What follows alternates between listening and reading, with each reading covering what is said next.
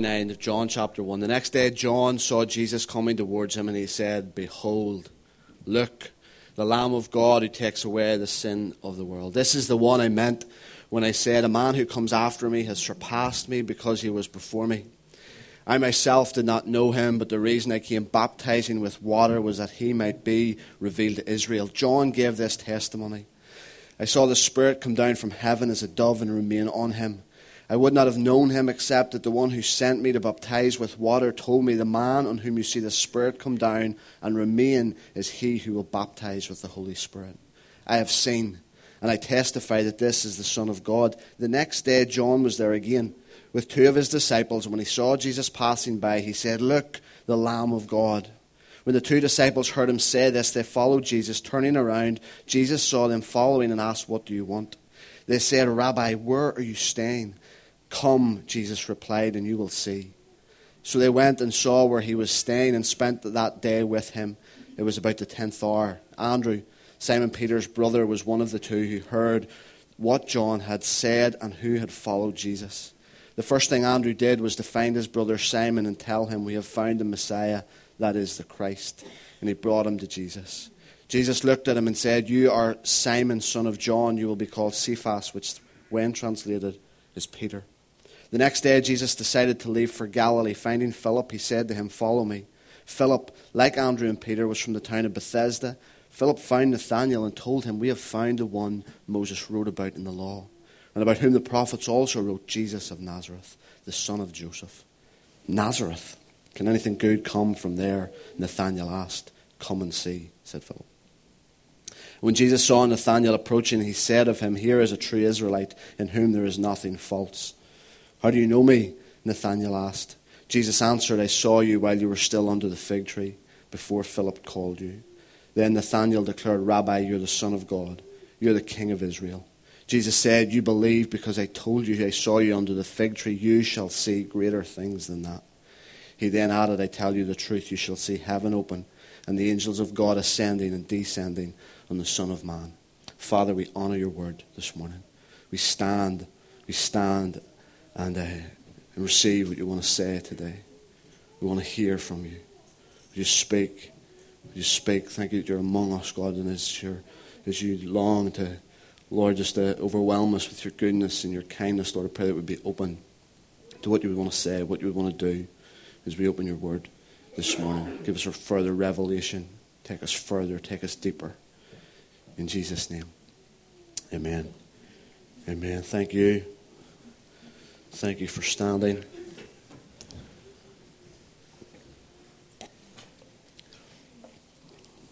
I love what we've sang this morning. That song, "Now You're Lifted Up in Glory," I especially love that song. I'm a real home bird. And whenever you sing a song that's been birthed in your home nation, it's even more exciting to sing it.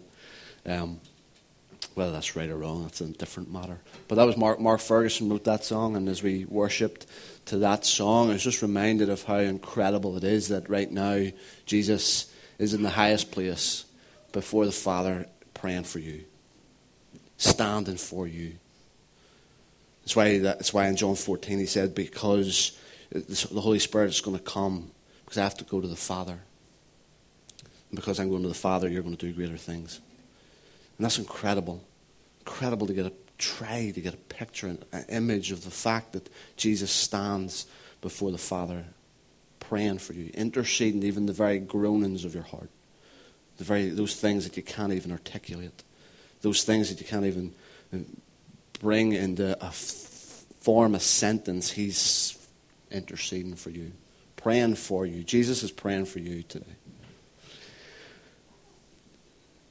John chapter 1 is a phenomenal chapter of the Bible. I love it today that you've already got half of it. But I love it that maybe whenever you're making dinner, just before your dinner, that maybe you would read John chapter 1. And maybe you don't have time, maybe you're straight home for the dinner, but whether it's husband or wife who is cooking, maybe the person that's not cooking, just read John chapter 1. This is a phenomenal chapter of the Bible. It is 50 1 verses long, but it is full of incredible truth. And it starts off, John, the writer, starts off this chapter, starts off his gospel message by saying, in the beginning was the Word. In the beginning was the Word. The Word was with God from the beginning, verse 2 tells us. Verse 4 tells us of John chapter 1, in him, the Word, in him was life, and he was going to be the light for all men. And it moves on to verse 9. He was the true light, and he was going to bring light to everyone. That all creation was going to have opportunity to experience the true light that was coming. Verse 12, stunning verse, tells us that because he's coming, you will have the right, you will have the ability, the opportunity to become children of God. And then verse 14, maybe the most stunning of all, God becomes a man. The Word became flesh. The Word took on this Word that in him was life, in him was the light that was going to be for all men, giving us the right to become children of God, to come back into relationship with the Father. He was actually coming to dwell among us. He was coming to take on our very nature and tabernacle among us, make his home among us. The Word became flesh, dwelt among us, and we have seen his glory. Full of grace, full of truth. And it is absolutely no wonder, no surprise when we get to verse 29 that John the Baptist says, look, stop, pay attention, here he is. Here is the one that is in him is life. In him is the light of all men. In him you can come back into relationship with the Father. He came, God, he became a man and came to dwell among us. Behold, stop, pay attention, come closer, lean in, experience something, because here is the Lamb of God who takes away the sins of the world. And what I love to do as I read through the Scripture increasingly is to try to experience what would this have been like hearing this with first century ears. It's really hard in our Western 21st century mindset. We get caught up in looking at the Scriptures, looking at the Word through our 21st century Western eyes. I feel like I've missed out so much of what the Father is saying, what Jesus is revealing, because I'm looking at it through 21st century lens. But I want to know what would have been like to hear with ears the first century. What would have been like to hear the Lamb of God. We have this incredible privilege that we live on the other side of the cross. We know what John was referring to. We know what John meant when he spoke of Jesus as the Lamb of God. The clues were right the way through the Old Testament, right back to Exodus. I don't know if this would have been the train of thought for some of the Jewish people that heard this proclamation from John the Baptist, behold, the Lamb of God. I'm not sure, but maybe they would have went back. Those guys were familiar with the Old Testament. And I don't know whether they would have went all the way back to the forefathers and seen in Exodus 12 the story of the Passover lamb.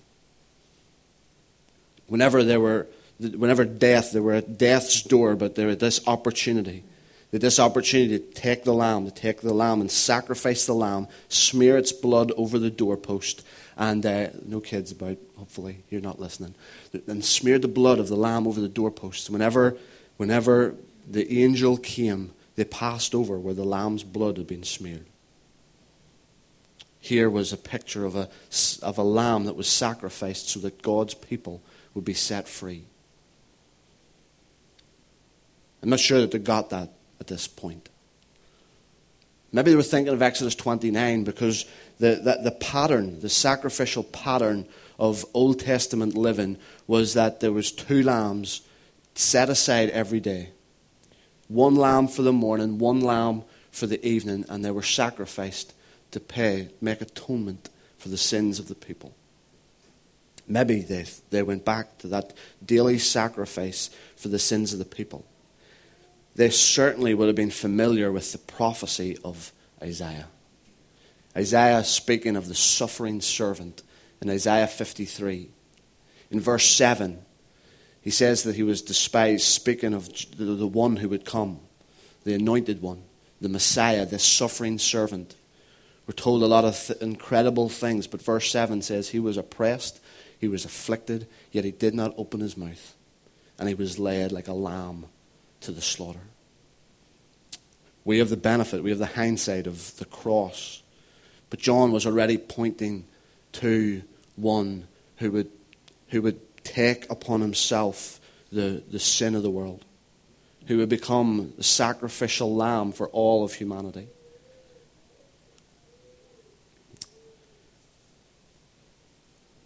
Peter understood it. We understand. We get. Peter said in 1 Peter chapter 1, verse 18. Peter says this: "You know that it was not with perishable things such as silver or gold that you were redeemed from the empty way of life handed down to you from your forefathers, but it was the precious blood of Christ, a lamb without blemish or defect." The writer of Hebrews tells us that Jesus, he was a sacrifice, and it was once for all. No more daily sacrifice. No more having to get a lamb twice a day. Once in the morning, once in the evening, have this daily sacrifice. Here was the Lamb of God who would take away the sins of the world. And the writer of Hebrews says it was once, and it was for all. See, I think that John was a unique man in every sense of the word. John the Baptist, I'm talking about. John the Baptist was unique in every sense. His address, his clothing style, all of that, his dietary habits, all peculiar. But I think something of John understood that he would come, the Messiah would come in a way that we didn't expect. That the Messiah, this anointed one, would come in a way, would rescue us, would set us free in a way that nobody expected. I think John understood it. I know to the end of John's life, whenever he's about to have his head taken off, he starts to doubt, he starts to query, was this right? Did I give my life for the right thing? But I think without the pressure of that, he understood that he was pointing to one who would come in a way that we didn't expect. And he would rescue and set free and redeem a people in a way that nobody would have expected. Behold, look, the Lamb of God. There's something about the incarnation that is staggering. Like Jesus, he comes, takes on our humanity, takes on our very nature. He doesn't send a committee. He doesn't send anything else. He comes to fetch us himself. He comes to get us himself. He comes to take back what was lost at the fall. I'm going off on a bit of a tangent. I will come back, but I just want to say this. But Jesus comes back to take what was lost at the fall. This is mind-numbing for me sometimes. All authority, we had been given the mandate to rule and to reign in Genesis chapter 1. Here was humanity made in the image of God, given this mandate to rule and to reign with him. And in Genesis 3, we gave it away. We gave it away, and here comes Jesus. Behold the Lamb of God. Takes away the sins of the world. He's coming back to redeem, to take back what we give away. He's come to take back the authority that we give away in Genesis chapter 3. He comes back, and on the cross, he takes back the authority that was taken from us. And what gets me every time I come to the Great Commission in Matthew chapter 28 is that he gives us the authority, we've given it away. He comes back to take it once again, and at the end of his life hands it back to us. All authority has been given to you. Now go. Incredible. Come back into this taking away the sins of the world. I love reading through. I thought of, you think of birth this week. For those that don't know, Gareth and Joy were with us down here last Sunday morning. We prayed over them, we blessed them, and Joy gave birth to a little boy and a little girl this week, Eloise and Isaac. And when we celebrate life and we celebrate all the great things that it says about new birth and new life, and Psalm 139, you were wonderfully and fearfully made. And what the Father has done and continues to do is just ascribe worth by simply creating us.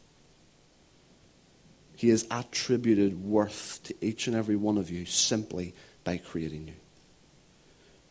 But it's not enough. His goodness can never be exaggerated. His love can never be exaggerated. And he wants to show you even further how much worth he has ascribed to you, how much worth he has attributed to you. And he takes on your very nature and comes to dwell among you, comes to live among you, identifying with you, taking on your very nature and moving into the neighborhood, as Eugene Peterson puts it in the Message. He's ascribing worth to you by creating you. He goes even further to ascribe worth by coming and taking on your very nature. And if all of that wasn't enough, he ascribes worth to you by dying on a cross for you even when you were still in your sin. While we were still sinners, Christ died for us. While we were still in our sin, Christ ascribed worth to everyone. He said that they were worth giving his life for. Each and every one of you in this room, you were worth him creating. You were worth him taking on your very nature to come and live among us. You were worth him dying for even when you were still in your sin. And we watch as if you were to continue to read through all of the Gospels, Matthew, Mark, Luke, and John, if you were to read through them all, you will see over and over again, Jesus lived his life ascribing worth to everyone. Everyone he met, he was ascribing worth to them, especially those who were deemed to have no worth. Those who were deemed to have no value, no worth, it was those that Jesus went to ascribe worth to. In Matthew chapter 1 is the genealogy of Jesus.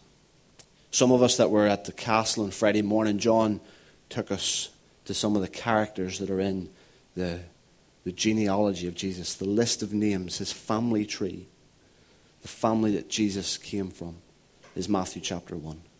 And you know what? I love reading Matthew chapter 1. I haven't always, and I would encourage you to go to Matthew chapter 1, and you will find a chapter of the Bible that, in my opinion, is probably the chapter dripping with the most mercy. It is oozing mercy upon mercy upon mercy. And this is who he comes. This is the family. This is the dysfunctional family that he is not ashamed to come into and to align himself with. They are, Matthew chapter 1, it's filled with old men. It's filled with deceivers. It's got wealthy landowners. It's got kings. It's got prostitutes. It's got a carpenter called Joseph. And this is the dysfunctional family that Jesus does not hide. See, back in the day, whenever this was written, when genealogies were written, it was like a resume. It was like, this is who I am. And you would have presented the line that you came from. And you used it as a CV to go and impress people. Look, this is who I am. This is where I come from. This is what I represent. This is who I'm part of. And Jesus doesn't hide anyone. He doesn't hide anyone. He comes to take away the sin of the whole world. He comes to deal with the warts and all. He's come to take away the sin of the whole world. And it's why I love when I get to Hebrews chapter 2 when he says that I am not ashamed to call them brothers. I'm not ashamed to say that they're family. I'm not ashamed to say that I've come to identify with them and to redeem the whole family line. not ashamed to call them brothers. Behold the Lamb of God. I wanted to touch on that. He takes away the sin of the world. I wanted to touch on that. He's ascribing worth to everyone, to every gender. He's ascribing worth to women. He is ascribing worth to those of a different status, to a different religion, to a different background. He is saying, I'm coming to take away, to remove the sins of the whole world, warts and all. I'm not ashamed to say that they're family. I'm not ashamed to take them as my own. No one misses out. He redeems everyone. He breaks every social norm. I love Jesus. Behold him. Behold this man. Behold Jesus. Take a look at Jesus. Come in closer. Lean in. Come and experience Jesus. Behold him. Behold Jesus. I'm a real fan of Tim Keller. He's an incredible writer. He's a wonderful pastor. Pastors a real trendy church in New York, and he is so not trendy, but he is a wonderful teacher, wonderful thinker.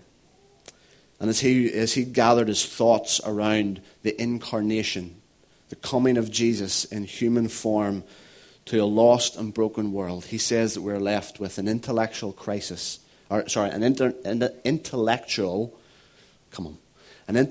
challenge and a personal crisis. And there's this wonderful book that I would recommend that you read. It's a really thick one. It's by a guy called J.I. Packer. It's called Knowing God. And I should warn you that if you do get J.I. Packer's book, Knowing God, be ready. Sometimes I read 7 or 8 pages and I pick up one thing. Sometimes you have to knuckle down a bit to find some gold. But there's so much gold there. Anyway, in part of his book, he says this about the incarnation. He actually calls it the most staggering claim of Christianity. And he says that God became man. The divine Son became a Jew. The Almighty appeared on earth as a helpless human baby, unable to do more than lie and stare and wriggle and make noises, needing to be fed and changed, and taught to talk like any other child. The babyhood of the Son of God was a reality. The more you think about it, the staggering it gets. Nothing in fiction is so fantastic as the truth of the incarnation. And in his book, he goes on to talk about other doctrines of Scripture and comes back again to the incarnation and says, once the incarnation has been grasped, all other difficulties seem to dissolve. It's the most staggering claim of Christianity. And it's why Mary was able to say in Luke chapter 1, verse 34, what an incredible woman, young lady Mary is. And Mary, whenever she's told what's going to happen, when she has this encounter with the angel, she says, how can this be? I think the Bible, this is a polite way. Mary's really presented really politely, but I think it's a polite way of saying, this is impossible. This is crazy. How can this be? And I would love to suggest to you that unless you have got to that stage, unless you have found yourself, upon hearing the Christian message, and at some point have found it staggering, incredible, I am not sure that you have ever really grasped it at all. Unless you've heard it and have been like, wow, how can this be? This seems incredible. Unless you've got to that place upon responding to the Christian message, I'm not sure you've ever fully got it. This is the most staggering claim. It's the most wonderful claim. Most incredible reality of the Christian message. He says, so that's Keller. Keller's talking about this intellectual challenge, but the personal crisis is something that maybe for most of us in this room, it's maybe not so much of a personal crisis. But I wanted to offer it to you because there's family that you have. There's friends that you have. That the message of Christmas, the story of Christmas, leaves a real personal crisis. Because if he is who he said he is, if he is God in flesh, if he is Savior of the world, if in him is life, if he is who he said he is, Savior of the world, God in flesh, all the promises and claims that Jesus makes about himself, if it's true, you must center your life around him. You must make him your priority. You must make him your goal. If what he says is true, you have to center everything around this man, around Jesus. But if he's not, you need to run. You need to get out of here. You need to stop wasting your time. If he's not who he said he is, you need to dislike him because he's a liar. And you need to run away as far from this message as you can if he's not who he said he is. There is no other response that makes sense. No other response to the incarnation of Jesus. No other response to the Christian message, to the Christmas story. Maybe you can offer me another response, but I don't think that there is any other genuine response than if it's true, I need to give my life to this. And if it's not, he's a liar. He's deceived me, and I need to get out. He's either God or he isn't. He's either absolutely crazy or he's infinitely wonderful. And I love that I've experienced his infinite wonderfulness. His incredible goodness. The reality of Jesus coming and identifying and making himself known. Making himself real. And that's why, as the guys have already talked about next year, that's why I just want to do all that we can. All that I can to center my life around this man. Center my life around this story. Give my life to Jesus. Give up everything to make sure that I follow hard after him. No other response makes sense. God with us. Emmanuel. God with us. And I don't want to provoke, but it just does not stun us as much as it should. He's with us. God with us. Oh, that we would grasp the wonder of it again. God, please, for me, that it would stun me again. I want to finish off just by looking at what we read. As quick as I can. Behold, the Lamb of God. John stops everybody. Here he is. Here is this man. Here is Jesus. And John's still at it. He's still at it the next day. He's at it in verse 35. The next day, John is standing again. He's there with two of his disciples. And he says, look, behold, the Lamb of God. Here he is. John is still in that place of being stunned. He's in that place of wonder. Here he is. He's with us. Emmanuel, God with us. He's telling these guys, he's telling those that are around him, keep looking. He's saying it the second time, come on, keep looking. Stop, pay attention. Because if you pay attention, if you look closer, if you lean a wee bit further, it's going to change your life. And I just love what's going on here in these two paragraphs of Jesus calling out the first disciples. And this word behold is continues. The same Greek word is used right throughout this chapter. And we're told that these two disciples, they came closer. When the two disciples heard him say this, they followed Jesus.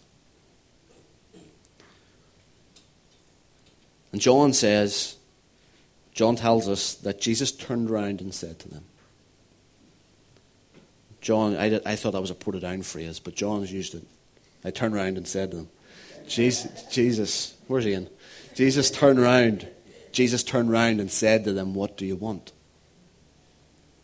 It seems like a strange response. We've seen that. We see that on further in the Gospels where the blind man comes to Jesus and Jesus says, what do you want? And I think and I have this sense that I'm really looking forward to a message I believe God's burning in me, even now.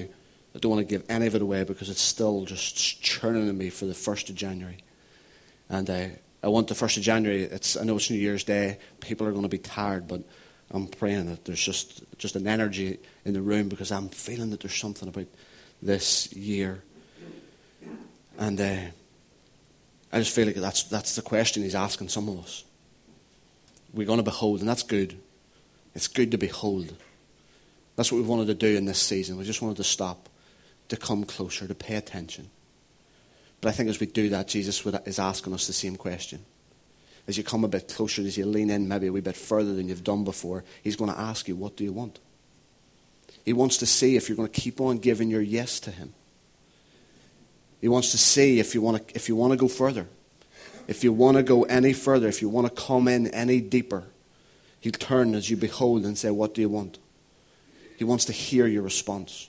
He wants to hear what you want, what it is that you're after. As you've stopped and you've gazed upon him, as you've paid attention, as you've came closer for an experience of him, he's going to say, what is it that you want? And I love the response of the disciples. They want to know where he's staying. Where are you staying? They asked Jesus. They just decided they want to be wherever his presence is. Wherever it is that you're going, we just want to be there.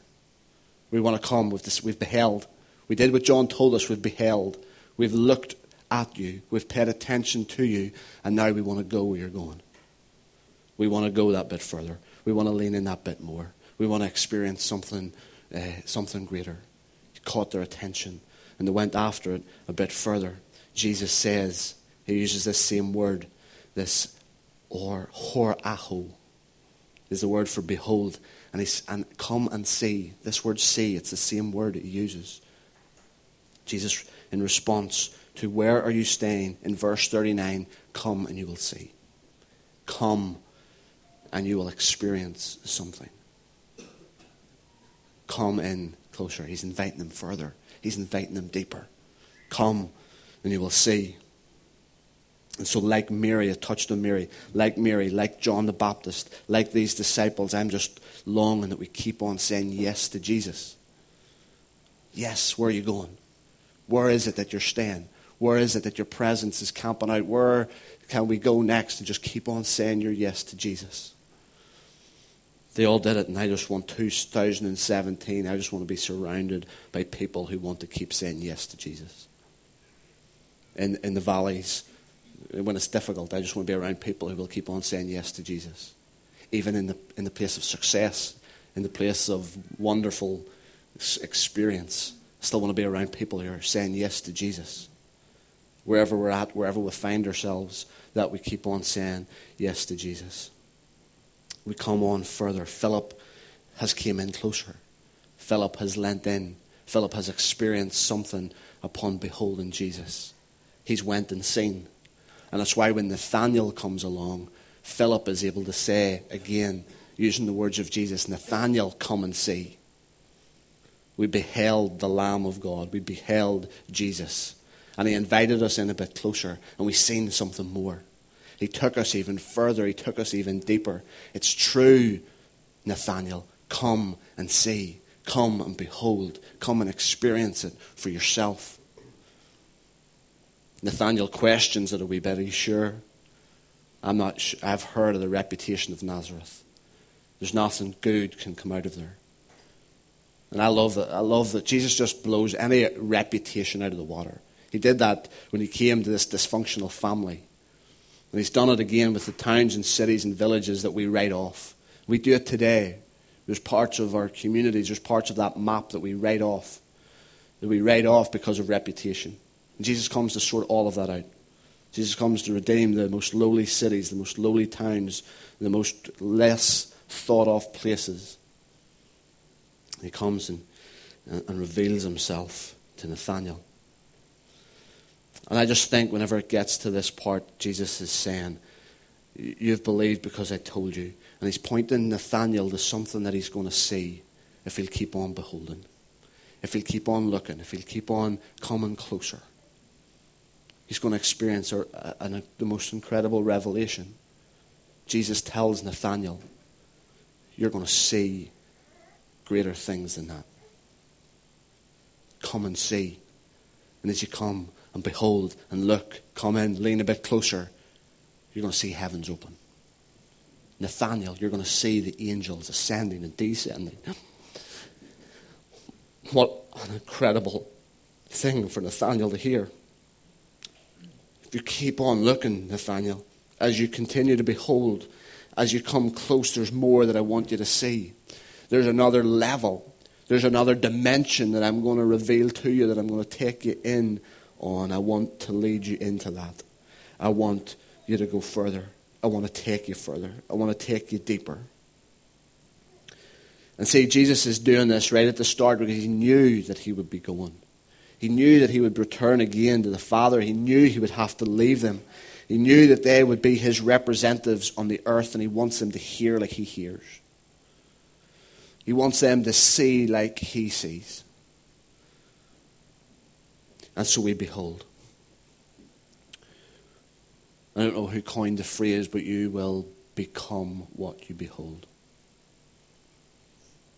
There's actually a survey has been done for long married couples that have been married 50, 60 years, because they've continued to look at each other, to behold each other, to gaze upon each other. Their facial expressions become the same. The longer you behold, the more you begin to look like them. So I'm looking at Paul and Bill. You guys are looking so similar as you look at me this morning. But it's real, it's true. It showed some pictures of people and their facial expressions, everything, their whole demeanor, body language, so similar. You behold, you will become what you behold. And so I think all that Jesus is doing is he's just bringing his people in closer. That your greatest need is that you be like me. The Holy Spirit is come. The Holy Spirit comes and what he's longing for more than anything else is that he would make us more like Jesus. So I'm praying that we would be like Jesus. That we would be worth ascribing people. We take on this incarnational ministry of Jesus. We'd be like Paul, who came to the Jews, and to the Jews he became a Jew. To those under the law, he became like that. To those not under the law, he identified with them and came and lived among them as one not having the law. That we would be like Jesus. We become incarnational. There's a quote from about 500 years ago from a lady called Teresa of Avila. It says, Christ has no body now on earth but yours. No hands but yours, no feet but yours. Yours are the eyes through which the compassion of Christ must look out on the world. Christ has no body now on earth but yours. No hands but yours, no feet but yours. Yours are the eyes through which the compassion of Christ must look out on the world. And so we live in a day that we are part of the ongoing fulfillment of what Jesus established. Jesus established his kingdom rule and reign. He came to deal with our greatest problem, sin. And he dealt with it, and then he handed us back the authority to go into all the world and bring this message of Jesus. Bring a message of hope, a message of joy, of peace, of worth and value that I have placed on people. Go out with that message. And I think he's doing even more than just this idea of beholding. I think it's incredible that we stop and we pay attention. But as we do that, as we lean in a bit closer, experience something a bit more, he's saying, right, come on a bit further. Let's go a bit deeper. I want you to experience something else. And Philip had experienced it, and why he was able to say to Nathanael, come and see. There's something about this man. There's something about Jesus. There's something about what he's inviting us in on. And as they come closer, Jesus is saying, I want to reveal more. In fact, you're going to get a vision of the heavens being opened and the angels ascending and descending on the Son of Man. It thrills me that he's inviting us in on that. That we would be the ones that are part of this ongoing ministry, ongoing fulfillment of what Jesus had established. To see his life being given to all men, to see the light being distributed among all the nations. The people would know that they have this right. He's given us this ability, this opportunity to become children of God. It's staggering. And he's Emmanuel. He's God with us. Guys, going to finish off. Because I'm just going to keep wafting. This is staggering. This is incredible.